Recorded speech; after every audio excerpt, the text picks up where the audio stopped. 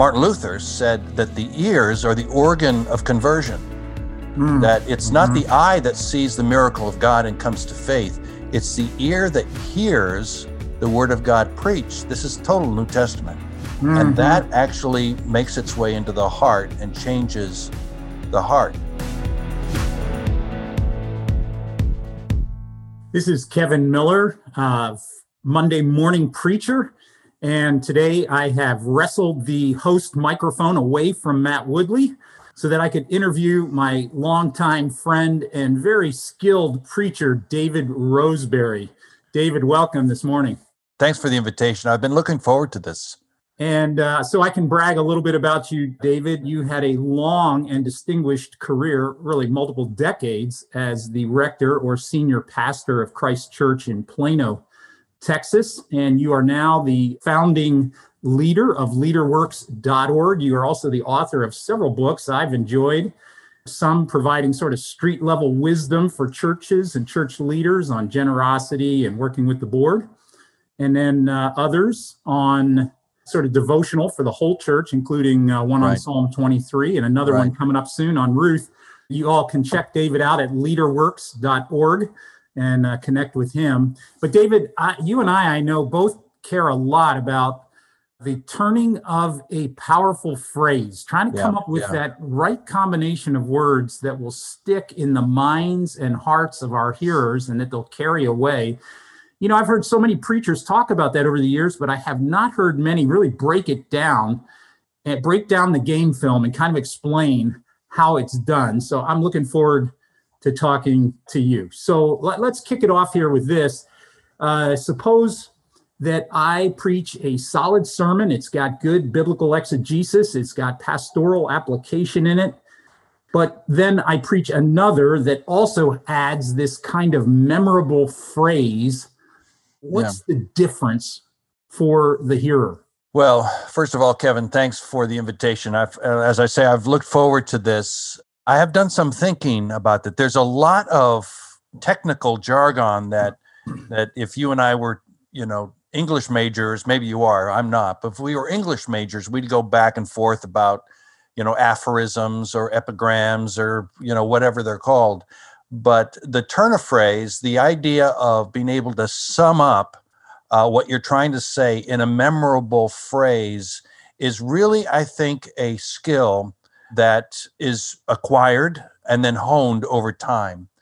And I'll give you a couple of examples, but it's a little bit like I'm a guitar player, right? I love I love to play the guitar. Well, yeah. In fact, I can see behind you there on your wall of your office, multiple guitars hanging. And so when I was learning to play the guitar, what I love to do is go to bars, good Christian boy going to bars. Yeah, well, this was research project. That's right.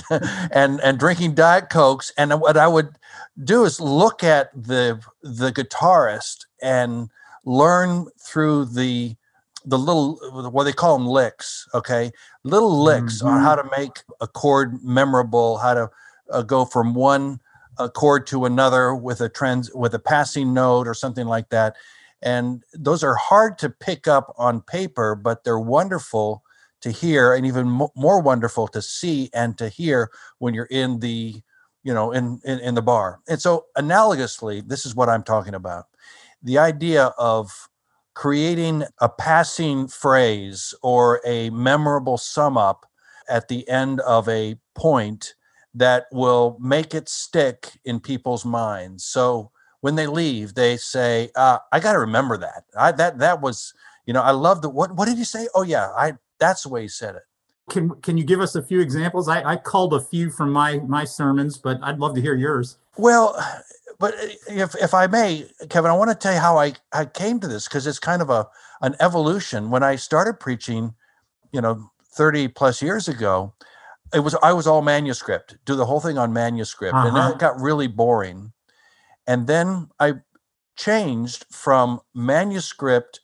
I would write out what I wanted to say sort of theologically in the body of the text. And then when I got to the illustration, and many times these are humorous illustration, I realized I actually had put more time into phrasing that Hmm. than I did in the theological part. Okay. It's kind of like, you can blow a joke if you blow the punchline, Oh, yeah. right? I mean, and it falls flat, and we've And all there's been in no that recovery. and there's no recovery. That's right. We've all been in that situation. And so what I'm trying to say is, okay, preachers by nature will spend a lot of time trying to figure out their divisions, their headings, Right. and maybe they make them rhyme, which I, we always Prime make rhyme fun of. every time. It's sublime. That's right. Teach, reach, preach, the whole thing like that. So we might want to do that, but what if we spent more time on the summary statements, the statements that sort of summed it all up, that they went home with? To me, that is where that's a punchline. And so Right. to me, if I say it this way, that's what makes a sermon punchy, is not the headings, but the punchlines that come at the end of your anecdote or the story or the application. It's really that key idea that you want to leave, that sort of summary message that Right. is going to get then wrapped into this memorable phrase. Right. For example, if you were preaching a sermon on the issue that everyone's talking about now, on race, and you came up with your headings, I don't know what they would be, but if you were trying to communicate the idea that we're all in this together now, this is who we are, this is humanity, this is a Galatians 3 moment, we've got to all come together, you might sum it up like Martin Luther King Jr. did when he said, we may have come here on different ships, but we're all in the same boat now. Yeah. That is a perfect turn of phrase, perfect epigram, because the people leaving the congregation will never forget we're all in the same boat now. And that's essentially what the whole point of the sermon was, right? Mm-hmm. Yeah. So if you spend your time trying to figure out the rhyming stuff at the top or the alliterations, those are mechanisms for the preacher.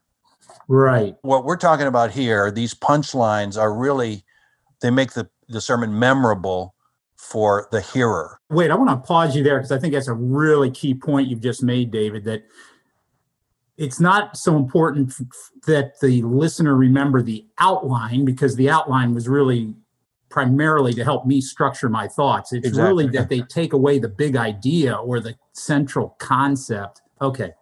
Right. Thank you for underscoring that. Keep going. I mean, just a couple of other examples. JFK said one time, he said, mankind must put an end to war, or war will put an end to mankind. That's a beautifully balanced, that's a mirror image, right? Right. And those, I think, are very memorable. And what it does to me, Kevin, is it says to the preacher, if you want to get there, you've got to put a lot of effort into how to tell the story, into how to bring to that point. You can't stand up and share off the top. A funny thing happened on the way to the pulpit. Right. I was thinking about what I could pray, and then God gave me this morning on my way to church. It just doesn't work that way. You got to really craft that, and there's nothing wrong with that.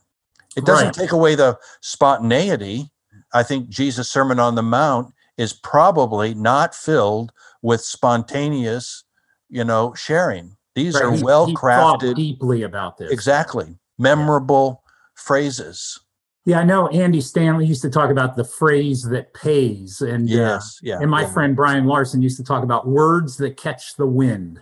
So preachers are, by nature, we all wish we had those couple extra hours for a sermon, and most weeks we don't. So how do we go about this? Is there a way that you've come up with to kind of work your way toward a phrase that will do what you've just said? Yeah, this is my own evolution in as a preacher, but I would, come to the text whenever it was. Obviously, if you're preaching every week, you've got to start as early as you can. But I would come to the text and do the initial reading, outlining, And honestly, a lot of these things, a lot of these ideas come as I talk it through. And the best place for me to talk through a sermon is in the car. When I'm by myself, I am always preaching a sermon. When I'm a regular preacher, I don't preach as often anymore. So in the car, are you talking out loud or in your head? Oh, I'm talking out loud, and okay. So the car is listening to you. Your cement taco, your right. Your Toyota truck is listening. Right, exactly. And I'm driving around, and I'm talking, and I'm sort of see the thing that you love and I love, and all preachers love. We love words. Yeah. Okay. Words. I think you told me this. Words create worlds. Didn't you say that? Words. If I didn't, I wish I had, because that's great. It's good. It really is good. We love words. It's our stock in trade. Martin Luther said that the ears are the organ of conversion, that it's not the eye that sees the miracle of God and comes to faith. It's the ear that hears the word of God preached. This is total New Testament.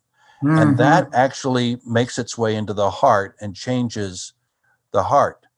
So therefore, to me, the most effective way to communicate a message is to be sure you've got the right words. You don't have to say a lot of words. I'm not talking about long sermons, but to focus in on how do I say this one thing or this other thing in a way that will be forever remembered. Yeah. That's so well said, David. It strikes me that those couple examples you gave of JFK and MLK, both had contrast, right? There was different ships, same boat, war will get us or we'll get the war, I think a lot of times contrast is really powerful, isn't it? Have you found that? I know, one of my favorite phrases from Chesterton is, the person who enters a small community enters a large world. Yeah. If I'm trying to preach on small groups, that's going to be used.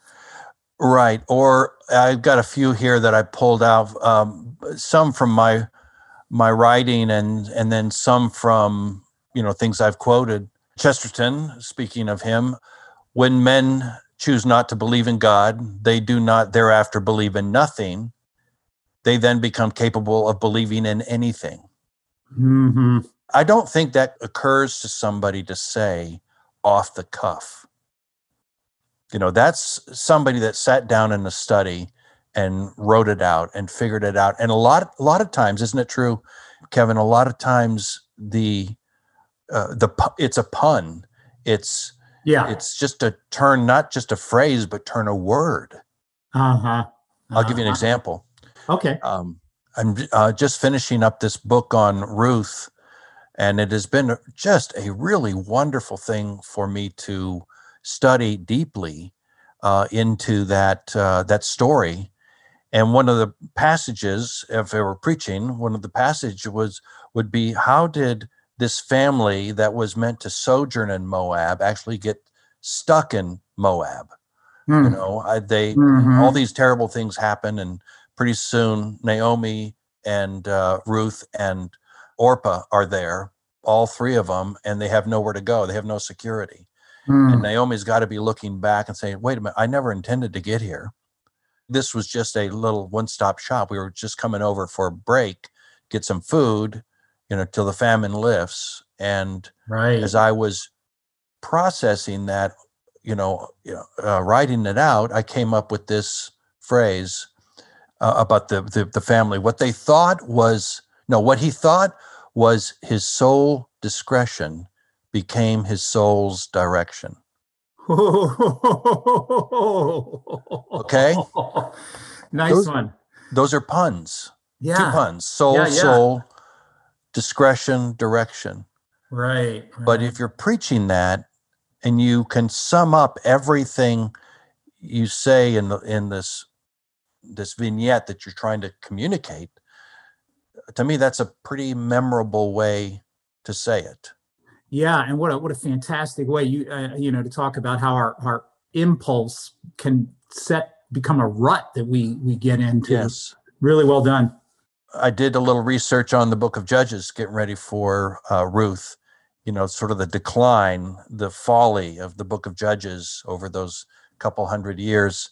One guy just summed it up this way. He said, it was generation degeneration. That's perfect. That's absolutely perfect. That's really good. Another instance, Kevin, I said that the decision to leave Bethlehem, Elimelech's decision, was not faithless, it was faith last. That he put faith in the last place. Okay. That's a turn of phrase. Mm-hmm. If you were summing up Jonah in chapter 3, you'd say, or maybe chapter 2 would be best, you can run, but you cannot hide. Mm-hmm. Right? Those are ways of summing it up.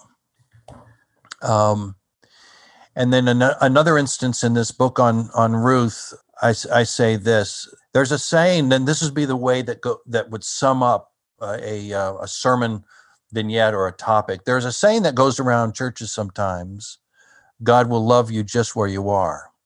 This is a feel-good statement that is meant to encourage us along the way. But Naomi would say that it's only half right. She would add this truth from her life experience: and he loves you enough not to leave you where you are. Yeah, that's very nice. Very nice. And I think what I would want to just encourage our listeners, our preachers, is that these require effort.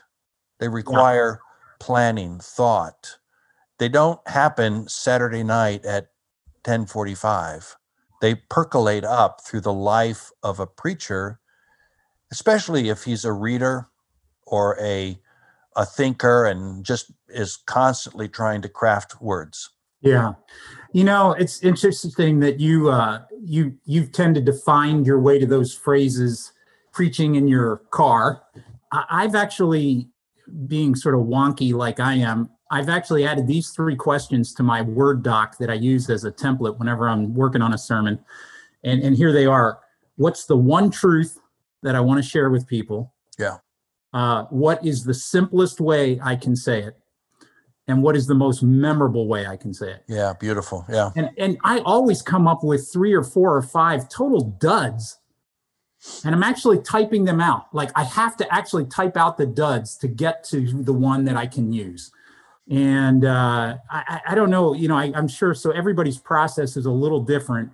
But do you find that you have to get through some bad ones before you get to the good one? Oh my gosh, yeah, some really stupid ones. Some things, and this is where if you find something that rhymes, you really don't want to settle at it, because it's actually if it's too cute by half, it's corny, right? Yeah. But no, I think you're right.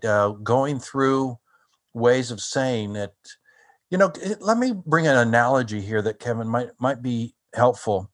You and I come, as Anglicans, we come from a liturgical tradition where we are accustomed to speaking incredibly powerful prayers that are written down.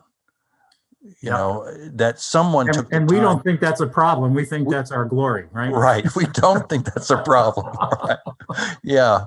And the problem is that we're prideful about that. But that's for another podcast, my friend. That's right. But so it's not foreign for our tradition to say, now, how would I want to say this? And I think when we look at preaching, we have to have the same kind of integrity and say, it's not inauthentic to work on a way to say something well on Wednesday if you're going to say something, if you're going to say it on Sunday. Yeah. It's still spontaneous, except the spontaneity occurred on Wednesday, not on Sunday. Yeah, no, that's really well said. So we want it to be about the main concept. It's going to take some work and some, working over on Wednesday, like you said. Yeah. And now let's talk about the delivery of it. So when you finish up a section, say you finish up your summary of the Judges, and you say it was a time of generation degeneration. Okay. Now, are you going to kind of take a long pause there to let that phrase sit with people? Are you going to repeat it? I mean, what do you do at that moment as a preacher to kind of like let it have its full resonance? Depends, I think, on your sound system. It depends, if you have a cold or not. I mean, if you've got that resonant, voice, just to be able to say it was a time of generation, degeneration, James Earl Jones kind of moment. Yeah, Gardner Taylor kind of mastery. Yeah, I love the pregnant pause. Silence is golden like that, because everyone will,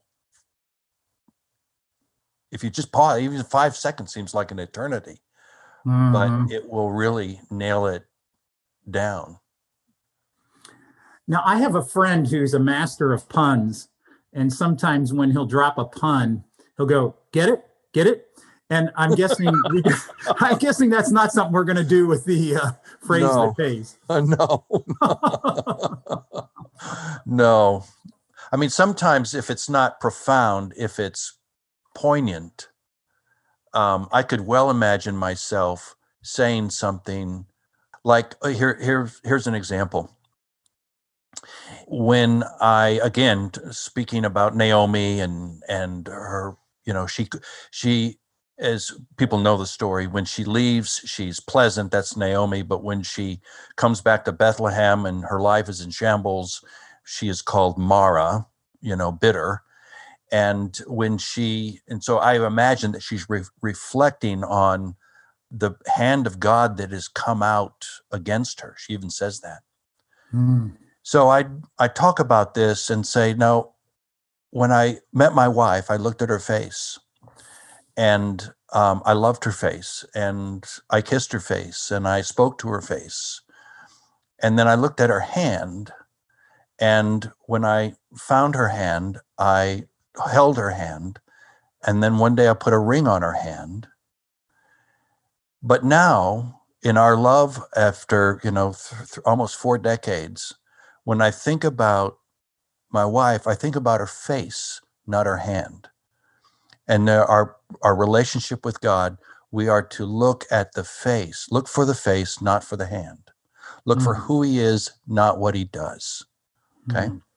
And then I would, if I were in the pulpit, I would say, in other words, brothers, sisters, as you think about your relationship with our living God, look to the face, not to the hand. Period. Pause, pause, pause. Then, to me, it's maybe a little sealant to say, that is profound. Just something like that. That is profound. And people will lock it in. Look to the and everything else that you've said in that sermon, I think, will be carried away with that one little phrase: look to the face, not to the hand. Wow. Well, David, this is so good. I knew you would deliver the mail, and you have. And preachers, we just want to encourage you to take that little extra time, preach it in your car, write it out in your notes, and come up with that turn of phrase that will stay with your listeners and carry that big idea forward. Hey, this is Kevin Miller, your host for Monday Morning Preacher. And we encourage you to go to the mothership and get all the resources that we have for you at preachingtoday.com. And if you want to check out my good friend David Roseberry from today's episode, please do at leaderworks.org.